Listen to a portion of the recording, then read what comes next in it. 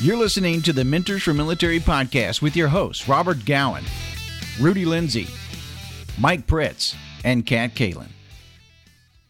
So Nick is an ambassador for Mentors for Military and does a lot in terms of posting as well as the blogs. And Nick, you contacted me recently about, well, a couple days ago, about a book you just finished, right? That is correct. I've read a couple. One that actually recently just started is called The Obstacle is the Way, and that's by Ryan Holiday. He's pretty big on Stoicism. He's made a couple different books. One is The Daily Stoic, and I just started this one. But another one that I recently read was by Simon Sinek. Actually, I've read most of his series, but the one that really stood out to me recently was Leaders Eat Last. He talks a lot about kind of overcoming obstacles in different companies, and he shadowed a couple different people, talks different ways to perceive obstacles and that sort of thing. But yeah, both are absolutely fantastic authors and kind of have aided me, I should say, on my military career quite substantially here recently. I didn't know a lot about Mr. Holiday, but I happened to look him up. New York Times and stuff like that wrote a big article. One of the things they talked about is how he's a college dropout, a former public relations strategist for American Apparel, and he did damage control for them. He didn't have a very successful first book, and then, of course, this book that you're describing came out, The Obstacle is the Way, the time we started turning trials into triumph, and seems to have a lot bigger success, has a lot of NFL teams, baseball teams, and different high-level individuals that are certainly taking an interest into what he's describing. So I'm kind of curious about it. I honestly have only read a very small amount online about Stoicism and what it's about, but it seems to be, of course, very old in its development and where it began. What were the nuggets that you took away from it that you felt were very valuable? I would say the biggest thing that I took away from it that I can apply almost directly would undoubtedly be perception. In the book, he talks about perception in a couple of different facets, but it's one of the first things that he does talk about. And I think that he does that because perception is undoubtedly the base layer of an obstacle to begin with. What I may perceive as an obstacle could be something that you look at and say, oh, that's quite an easy task, or the cat looks at it and says, oh, no big deal, and vice versa. And he talks mostly about perception in relation to some of the ways that Stoics look at it. And if you perceive an obstacle as the way to overcome the obstacle, then it kind of gives you the framework to be able to do so. He uses perception in the relation of evaluating your task with a different mindset. And I think that's probably the part that stands out to me the most, especially in the military. Coming in as a pilot, there are a lot of obstacles that stood in the way just doing that. And then even on an everyday task, whether it's a mission or whatever else, there are always changes. There are always going to be those contingencies that we plan for and that we look at as obstacles. But in reality, they're not necessarily obstacles if we perceive them differently. And for me, that was the part that really stood out the most, I should say. We just did a podcast here recently about change and about trying to control change. And one of the things I think that he echoed as well in his book, from what I can tell, is that you can't control the change, but you can control how you react to that change. And that was part of the things in overcoming those obstacles, is realizing that first and embracing it. Exactly. And that was something that, I've definitely dealt with. I came into the military as a street-to-seat pilot, which I know, as Emily Hills kind of talked about before, were looked at much differently than the people who have prior service or were in the military for a while before they became warrant officers, before they became pilots. And understanding that the way you evaluate that obstacle is the way that should drive the solution to that obstacle, as I think the key point. For me, I had to look and evaluate, okay, yes, I might be coming in from the civilian side. No, I've never been prior enlisted, but what do I bring to the table? I bring my education. I bring a little bit of experience in aviation before, and I essentially bring an unbiased mindset to a mission set, whereas some of the guys, or females, I should say, come in with sort of a solidified mindset of saying, oh, well, it's the military, it's done this way or this way or this way. So I think that, with that being said, part of the solution is essentially not necessarily a newfound mindset, but an adverse mindset to something that has previously been biased. I've never dealt firsthand with pilots, but with my husband being in regiment, one of the things that he said about having brand new pilots come in. What did you say? What do you call it? Street to seat pilots? Yes. He said he had a lot when he went through SEER school, and not to disclose what goes on through SEER school. I know many of our listeners know what that is. After he graduated from SEER school, he received a letter in the mail to our address, and it was a letter from a pilot, just like yourself, coming straight from the street and then going through warrant officer and then into SEER. And one thing that he said that really made an impact on my husband was, I came in not knowing as much as the enlisted, but just like you, coming in with an unbiased opinion, wanting to come in with the education that you had, as well as knowing that the position that you're in, you are going to contribute to the mission regardless of anyone else's beliefs. In this letter, with my husband being a ranger and going through SEER and teaching this pilot a lot about what it takes to be on the ground and what these guys are going through, it really gave this young man a lot of insight on what he's going to be doing in the future on his mission and the guys that he's essentially going to be protecting. I mean, as far as your take as coming in as a warrant officer, and I think it's great that you're constantly educating yourself and bringing all of this knowledge, especially to our listeners, but what would your take be, having gone through the program and being surrounded by, because mostly the guys that go through SEER school or other schools that you may go to, have you gotten from them as far as your opinion of them or education?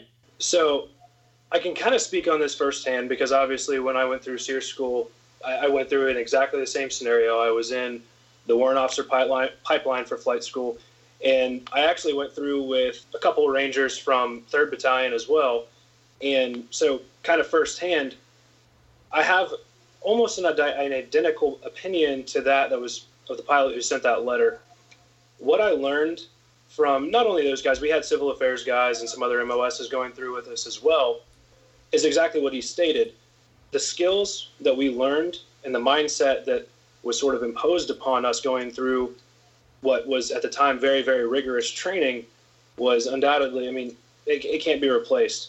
Partially because that was sort of the first step in my career in the military that I would say I genuinely looked and I was like, man, this is actually pretty difficult mentally more than physically. I mean, physically, yeah, of course, it wasn't the best, but it's the mental side. And the guys from regiment and the guys from civil affairs, you know, they've been through, most of them have been through substantial training of similar type. I have the same opinion, essentially. They offered a lot more technical skill, I should say, ways to overcome those obstacles, things that I didn't know, not having the prior experience, and not exactly to disclose what was in the course, but basic things like advanced land nav techniques and taking leadership over a group of people regardless of rank or regardless of previous experience. They really pushed the idea that really said, hey, look, you know, it doesn't matter where you come from, where your experience is. It matters what you do right now and how you approach this obstacle or this task right now and how you make those decisions moving forward. And that was really what I gained from them mostly. And, you know, some of those skills and some of those people I still stay in contact with because that continual insight, it really helps. Like you saying coming in as a brand new warrant, it's just like coming in as a brand new private. And then for my circumstances, coming into that arena as a female, you nailed it on the head. And I think that's what a lot of people forget. They let their own opinions and biases overshadow what's important, which is mission completion and getting everybody home safe. And the same thing, it's like right when you, I hate to say prove yourself, but show your worth to the mission and that you can be successful, then you really start to build off each other and things become a little bit more easy. I would agree with that. With that being said as well, SEER without a doubt was a very small portion of that. You know, you get past that and in the pipeline to become a pilot, you go from there and then you move on, start flying. But then being a street to seat guy, probably one of the biggest obstacles after you feel like you've completed a huge goal of yours, you know, is going to your first unit, because that's the first time that you really kind of get jabbed for not having that prior service. But once again, the reason that I joined to begin with was to follow my passion, was to pursue something that I sincerely cared about. And so showing up with that mindset and showing up with the mindset that, hey, I'm here to work, I'm here to overcome whatever task it is that you're going to throw at me, I'm here to approach this differently than what somebody else may have, is what sets you apart from somebody who may be prior service. And honestly, after a little bit, as long as you prove yourself and as long as you prove that you are passionate about it and that you are eager to learn, eager to be successful, your prior experience doesn't matter. And I think that's honestly something that Ryan Holiday really pushes in the book, The Obstacle is the Way, that I kind of gained from it, is perception is everything. If you show up and you are perceived to be a hard worker, if you show up and you are perceived to be someone who genuinely cares about what you are doing every moment of every day, your prior experience doesn't matter because it's what you do from that moment forward. Not only like being in the moment and constantly educating yourself, but I really feel having a good mentor and not, like, because I joined back in 2005 and I mean, it was a shit show there. And it was just constantly everybody's trying to one up one another and, it's a race to the next rank. Whereas, I think something that's really important nowadays is that regardless of where you came from, because actually one of our closest friends who was in regiment then went to be a pilot, he said that was the hardest thing for him, was coming back with having the scroll and the tab and then being kind of looked at differently because of that. And anyway, back to it. I think one thing that is vital, especially to our newer troops that are coming in, is to have the proper mentorship and an open mind to learning a new skill and being passionate about what you're doing. Because a lot of the older, and I hate to say this, like crustier guys that are coming in, they are burnt out. And that's a lot of them. That's why they are changing jobs and are wanting new experiences, because they're sick of the crap that they were dealing with before. So you having that mindset and then now in the position that you're in are able to put that influence on, younger pilots coming in. The thing about Stoicism that I understand too, though, is that it has a good background, I think, in total. But isn't this kind of the same things that we're taught in terms of improving individuals' ethical and moral well-beings overall? I would say yes. In terms of ethical and moral well-beings, I don't know. I think the baseline of approaching something with Stoicism is understanding that you do have control. I think that the baseline for that would be you have control over your morals. You have control over your ethics. Yes, if something lies outside of that, once again, you have the control to bring it back within the boundaries of what you personally accept. And it's sort of a difficult subject to really dive into, because once again, a Stoic approach to that would be saying, okay, well, I control this, however, I cannot control that outside. But having the mindset to say, as long as I control this with what is within my realm, that it will affect what is outside of my realm. And I think that taking that same approach to with you at the workplace goes back into the leading by example. If others are evaluating you and saying you are a moral and ethical person, everything you do, you are doing with passion, generally speaking, most people aren't going to be like, oh man, that guy lives a life of stoicism. But no, if they evaluate you and say you're doing the right thing, fullest of your ability, you're leading by example. You're meeting that criteria, and you're showing others what right looks like, essentially. I mean, I know we love to throw that phrase around, but essentially that's what it is doing. It's approaching something differently, but in the right way. Just a caveat on what you're saying, just to kind of throw a curveball at you. So say, I hate using this saying, but perception is reality. The way that you hold yourself, the way that you communicate your leadership. I mean, when you're on the ground with your guys, or in your sense with, I'm not sure exactly what your mission set is, but is there a sense that, more on a psychological view, that someone would perceive you to be kind of maybe not a part of the team because you're so in this tunnel vision? Is that is coming across the way that I want it to and not rude? No. I could definitely see that. So the way I look at it is this. I'm an air assault pilot. So obviously we have a little bit different vision than the med. Everything we do with the ground force commander in mind, because we have people in the back that we're carrying to the objective or whatever from point A to point B. The difference in our job is that sometimes doing the right thing means going downstairs, well, in our particular hangar, downstairs and helping the crew chiefs, because they're typically there 2 to 3 hours later than what we are every night. So, sometimes doing the moral and ethical thing means helping others. And I think that kind of implies that you're not necessarily in tunnel vision, or maybe even if you would consider it tunnel vision, your tunnel vision incorporates helping others. And I really think that, or at least for me, perception is only reality if you allow perception to control your actions and your emotions. If you allow perception to control your actions and emotions, then it will become a reality. But in essence, if you want to be perceived a certain way, then once again, let it control your actions. Let it drive you to do the right thing. Let it essentially guide your moral compass to be ethically right and go downstairs and help the other people who still have work to do or still have planning to do or whatever else it may be. No, it's not always the easy thing to do, but that doesn't make it the wrong thing to do just because it's not the easy thing, So they always say, and another similar phrase, do the hard right over the easy wrong. I think that encompassing all of that together, you'll get outside of that, because it is very easy to get so set in our ways and saying, okay, well, I'm done with my work. It's 5 o'clock, punching that time clock and I'm going home. But that doesn't always mean it's the right thing to do. And it doesn't always mean that you should do that. I mean, yeah, obviously there's a time and place, but I think to protect yourself and honestly to protect your own morals and ethics, you can follow that same idea without being perceived that way. I think, unfortunately, a lot of times perception becomes reality. In other words, I think that although you may be working on improving your perception and you want to make sure that you're not perceived, I think those things should come naturally.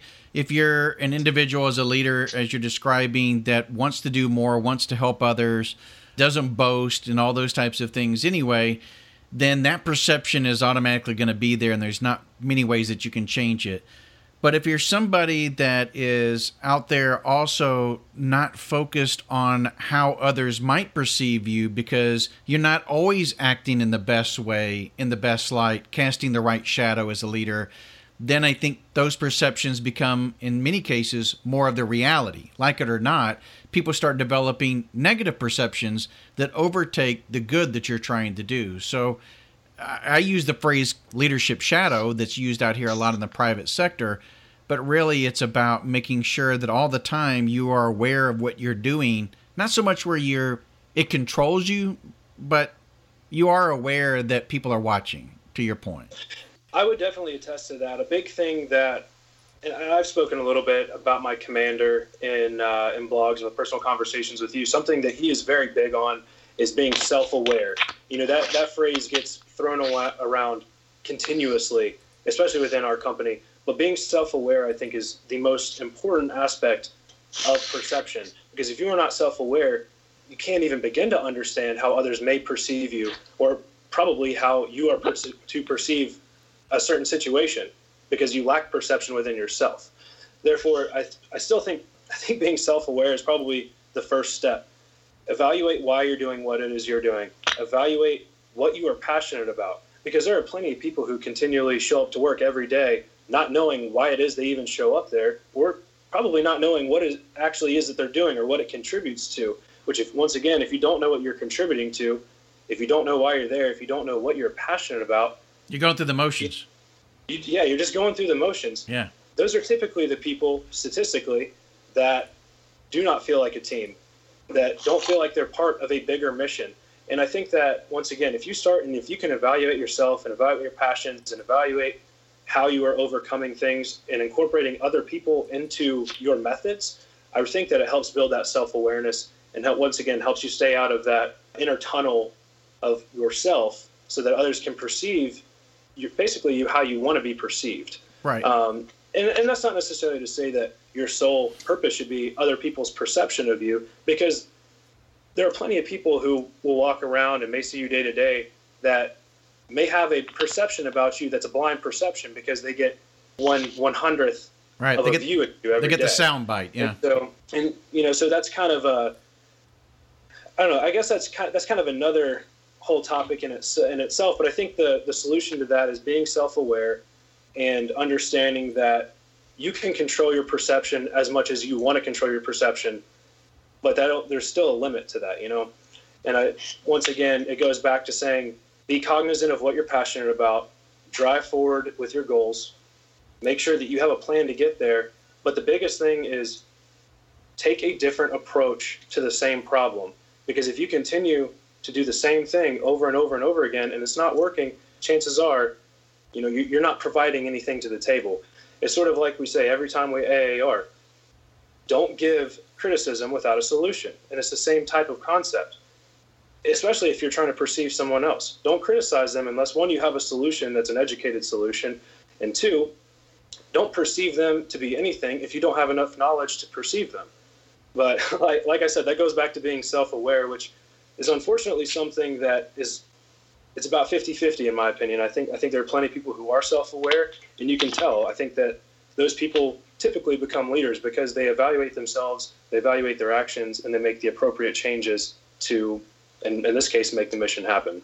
And just to add on to that, because I definitely think or completely agree with you on the self-awareness is, especially if you have younger troops underneath you or anybody that you impact on a daily basis, is self-awareness takes maturity. And I feel that's, especially when it comes to the psychological issues that we've faced in the past 10 years, especially with being at war for so long, is that we tend to kind of go with the flow of what other people's perception may be of how we should behave according to a certain mission set or certain what title that we do have.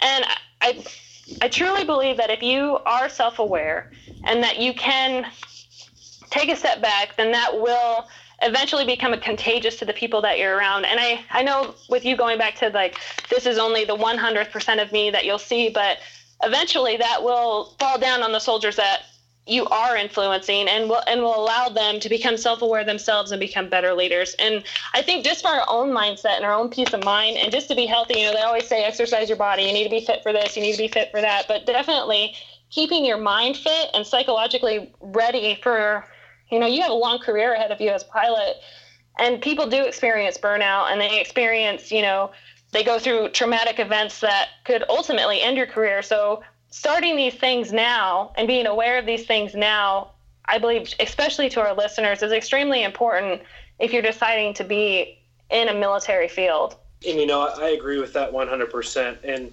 I definitely agree with what you're saying in regards to that fragment of what a subordinate or another soldier might see. And what I meant to get at by that was that it sort of goes along with the saying, first impressions are everything.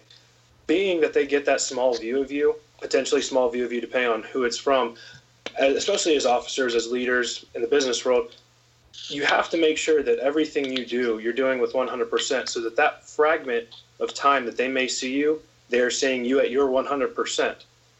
Partially because, once again, first impressions are everything, but every impression after that also plays into that. So if all they get is 1/100th of you, make sure that is the best 1/100th that you can give at that time. Think about social media now, Nick, and how that's played a part into it. I mean, nowadays, social media is information at the moment, and a lot of folks end up using social media for an opportunity to kind of express themselves, right or wrong.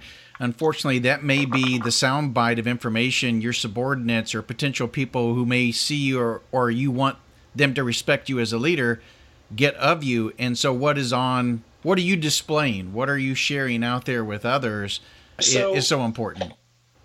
So what I try to push, and, I go through obviously different phases. Sometimes I'll get on a roll if we're gone for work, and I'll post a ton of stuff that's work related and still, within the realm of what I can post. But typically for me, I'm not overly organized when it comes to that, but I try to get out a couple main things. I focus on what I'm passionate about. And if something that I'm passionate about, whether it's flying, fitness, potentially food at times, if I get down that track for a while, but whatever I'm passionate about, I want to share with others, and I want to send it in a way that gives a message. Because if I'm just posting something, or if I'm just putting something out there that has no content or that has no meaning behind it, then for me, I'm not reaching anyone. If I can't give them some kind of essentially fruit for their mind with what I'm saying or with what, I'm putting out there, then I don't feel like I'm doing my job, one, as an Army officer, and two, as a human. I firmly believe that I am here to help someone else. That's why I followed my passion. That's why I wanted to, one, serve my country, and two, follow my passion while serving my country. And my overall goal with almost every action I do is to try to help someone else by something that I'm doing, whether that's for myself or for someone else. I want to try to send it in a way that sort of like Mentors for Military is able to grab someone or empower someone, even if it's just a word, even if it's just a phrase or a thought that I had. And that's not always easy, but, it's not difficult to do. I mean, Emily Hill had a good point. I'm in the same boat. We get messages all the time via social media about people interested in becoming a warrant officer or interested in learning how to fly, or sometimes it's fitness related or whatever it is. The first thing I always ask is why? Why do you want to do this? Because if you can't start with why, which by the way is another great Simon Sinek book, is Start With Why. If you can't start with why, then you don't know the what or the how. In the book, he actually talks about start with why. Why do you do what you do? That is basically your mission statement. Then you go, how do you do that? How are you going to bench press 405 pounds or whatever it is your goal is? And then what do you do? What it is that you do every day is how you're going to do that, or how it is every day, I should say, is going to determine what you do and why you do it. Yeah. And so starting with why, that's kind of the first question I ask. And sometimes it's, I don't want to walk anymore. And that usually comes from the guys who are on the ground. They're tired of walking. They're tired of carrying around an 80-pound rucksack with a gun through the mountains. Sure. Sometimes it's a 17-year-old kid who's in high school and saw a cool YouTube video and he wants to go fly helicopters. The why is the most important. Yeah, I couldn't agree with you more. And I think that you laid it out really nicely in how you laid out the patterns and understanding that there's going to be obstacles and making sure that in your plan that you've developed, that you're describing, that you've also thought about those obstacles that's going to get there and the steps it's going to take to get through those to the end state and the end goal. And some of that might be a lot of sweat equity and hard work and education, as Kat was talking about as well. Some people, of course, are looking for the easy path. I wanted to get back to something that you talked about earlier, and don't bring a problem up unless you have a solution. A lot of people like to bring up problems and issues and everything else that they're experiencing around them, but that's one of those clear opportunities as a leader where if you come to the situation already with the solution to the problem that you're seeing, and you're at least offering that, even if it's not the best solution or the best plan, the fact that you brought it forward without just bringing the problem will speak volumes, and a lot of people over time will start to realize that you've actually taken time to think this thing through. Without diving into it too much, we faced a pretty significant communications problem in the aviation community here recently, and I didn't know right away the solution. I knew what the problem was, and it was sort of put not on my hands, but sort of on my hands to say, hey, this is your baby. You need to figure out what's going on. And it does. It takes tireless work. It takes a lot of effort. And at times, it's kind of hard to control others' perception of you, because sometimes providing those solutions means you have to go away from your normal task set to find those solutions. Other times, it's simple. If we have a great flight, you come back, hey, that landing was a little rough. Maybe next time slow it down a little bit. Or, hey, we couldn't keep up with you on that flight. If you slow it down or speed it up, there's all kinds of different ways to approach it. But that, once again, that goes back to that perception. If you can, if you can be self-aware enough to recognize your own problems and create solutions for yourself in that process, which is actually the easiest thing to do, in my opinion, because we all know when we mess up, and if we can provide our own solutions to how we're not going to do it again, that goes back, it's almost, if not better, than bringing the solution to the table. But, once again, it goes to say a lot for yourself in the eyes of your leaders when you do bring those forward, especially in our community. Being a rated officer is not always the easiest thing. It's same thing with the NCOs. But when you can put down or some kind of quantifiable solution that you've provided, it does speak a lot for yourself, because that can go on paper. Build up yourself in the sense that you want to be the best. You want those solutions, not because they're going to help you out, but because they're helping the team and the people who are going to come eventually do that same exact task after you. So while it may not affect you, it will affect many others that come after you to do that same thing. And I think a lot of people lose sight of that, especially in AARs and things like that. Most people are tired when you're going through it. It's either late or super early in the morning. You want to go home. You want to go back to the hooch and sleep or whatever it is that you're doing. And so people skim right through it. But those couple people that provide the solutions, I can go to tell you, those solutions come back to help many, many crews after. And that goes to say for almost anything, I think I wouldn't say sad, but we definitely fall in the habit of throwing those same solutions at a task over and over and over again, and they don't work. At what point do we say, we're going to change our TTPs? We're not going to do this same thing. That is literally the definition of insane. But we do it as people and as soldiers and as pilots, and we continually do that. So being that one person who is going to say, hey, maybe this is the time where we need to evaluate our procedures. Maybe we aren't doing the right way if we continue to fail at this same objective. And bringing those solutions or at least bringing an educated solution, will speak volumes about yourself and about your work ethic and everything else. And once again, I really feel like that's something that we have fallen behind on, because we're in a garrison army now. Everything, or almost everything, is black and white. We're expected to stay in a very thin line because it's not 2007.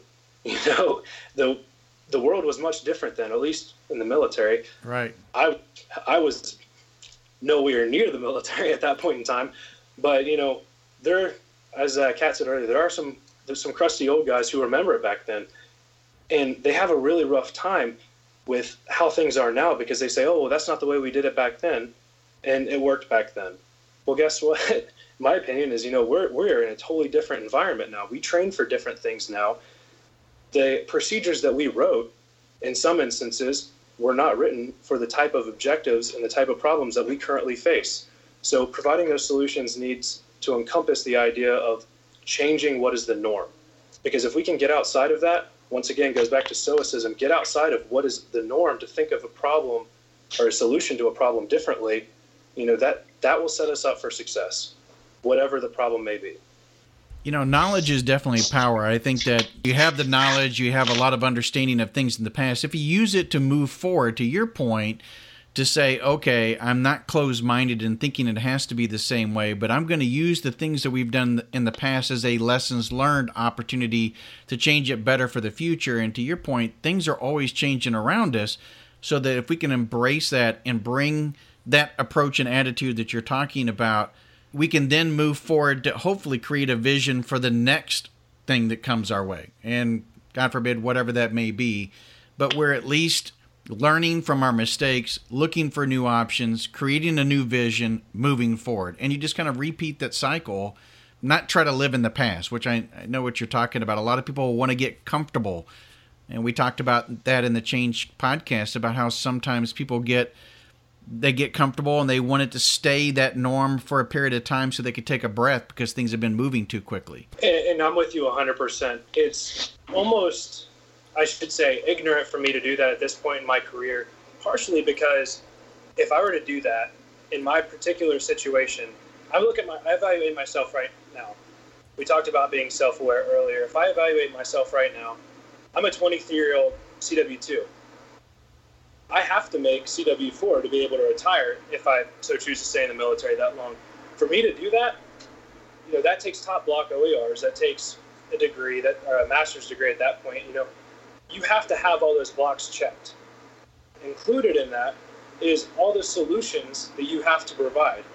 Getting to CW4, CW5 to be able to earn that retirement or whatever else it may be does not necessarily mean sitting there and staying with the status quo, doing what is in the norm, because those people did not get there by doing that. And I think it goes to say progressing any career, especially in the civilian world, from what little experience I did have, you do not become successful there by offering up the same thing that 20 other people in your same exact position are offering up. If you can't think outside the norm in an innovative way, in a new way, in something that is going to catch your leader's attention, you're not necessarily, you're not a top performer. It's just, right. You have to provide some kind of, you have to differentiate yourself. Innovative solution. Right. But what's great about being in the military and just our military now, especially having this generational shift, is that we can go back from previous AARs, come forth and be like, okay, these are the things that need to change. But we still have, I'd like to say, the young minds that are now the older, that are in the bigger positions, the bigger leadership roles that are able to take this education and pass it down. So it's not like, I like to use the example of, in Afghanistan, they're behind. So, I mean, you think about them in the 60s, and they were in mini skirts, and the women were in mini skirts and going to college, Now, 2-3 generations later, that's all that they know. We're lucky enough in our military culture that we're not 2 or 3 generations later, that we can actually make this change and be a progressive military and have people like yourself that want to better, not yourself, of course you have your own personal life that you need to take care of, but also the people that you're going to impact that are going to follow in your steps. So I think, even though at this point we are a little somber about where things are, because we do kind of have, I wouldn't say it's a mess because it's always a growing and learning experience, but now that we're changing directions, we do have an advantage of fixing the issues that we went through before and creating a better military now. And especially to keep it on the positive side, like going back to exactly what this entire podcast of how you present yourself. And I really think that mental conditioning as well as, physical conditioning is extremely important, as well as learning from the past and growing into a better tomorrow, especially with the new guys that are coming in and the old guys that are stuck in their ways. So like you said, you have to step out of the norm, not be that 1 out of the 20, and take a chance, because ultimately you may change the way that things are done. I would agree. And unfortunately, I would say with our current state, some things have regressed in terms of going back to the garrison lifestyle and back to how some things used to be. I would say that for the conventional Army, at least, things like 350-1 training and all those basic necessities, all the basic classes that have nothing to do with your actual job are definitely becoming more pertinent again. However, I would agree that socially, the military has changed quite a bit. And now we are forced, because of the way that we're training and the types of stuff that we are training for, we are forced to go back to a time where pretty much no one currently in our job field really did those tasks. So we are having to approach them in new ways and innovative ways to essentially be able to accomplish those tasks, because it's not to say that no one has the experience, but pretty much at least no one I know here at my particular unit has done many of these downrange. So it's not that we're not creating the wheel, but we're looking at different ways to build that same wheel to make it roll down the street and work the same way. You just wanted to refine it. Exactly. And so partially, and a lot of that has to do with technology, a lot of that has to do with different generation of people in the Army. And overall, I mean, the military is run very differently than how it used to be. The things that we used to do that made sense, we don't really do anymore. The implications of doing some of those things are much more drastic now. It's not realistic to necessarily have a bunch of people jumping out of a C-130 into an active combat zone anymore. Tactics are changing because times are changing. And with that being said, it goes back to what we talked about earlier.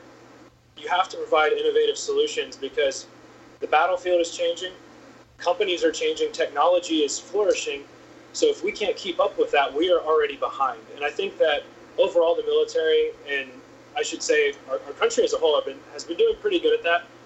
Internally, I know here we've been very good about that because of our leadership. And it goes back to say, if you don't have a leader who's progressive in the sense of making sure you are on top of whatever that next task is, you'll fall behind. But that comes back to the user end, that you have to be the person who creates up those ideas. You have to be the person who provides those innovative solutions, and you have to be the person who understands why you're doing it. If you don't understand why exactly it is that you're doing it, you're not going to be able to provide educated solutions. So give us 4 to 5 Stoicism ideas or approaches that you can use to everyday life in moving forward. Always start with the why, of course. I'm always going to go back to that. Start with your why. Why are you providing this solution?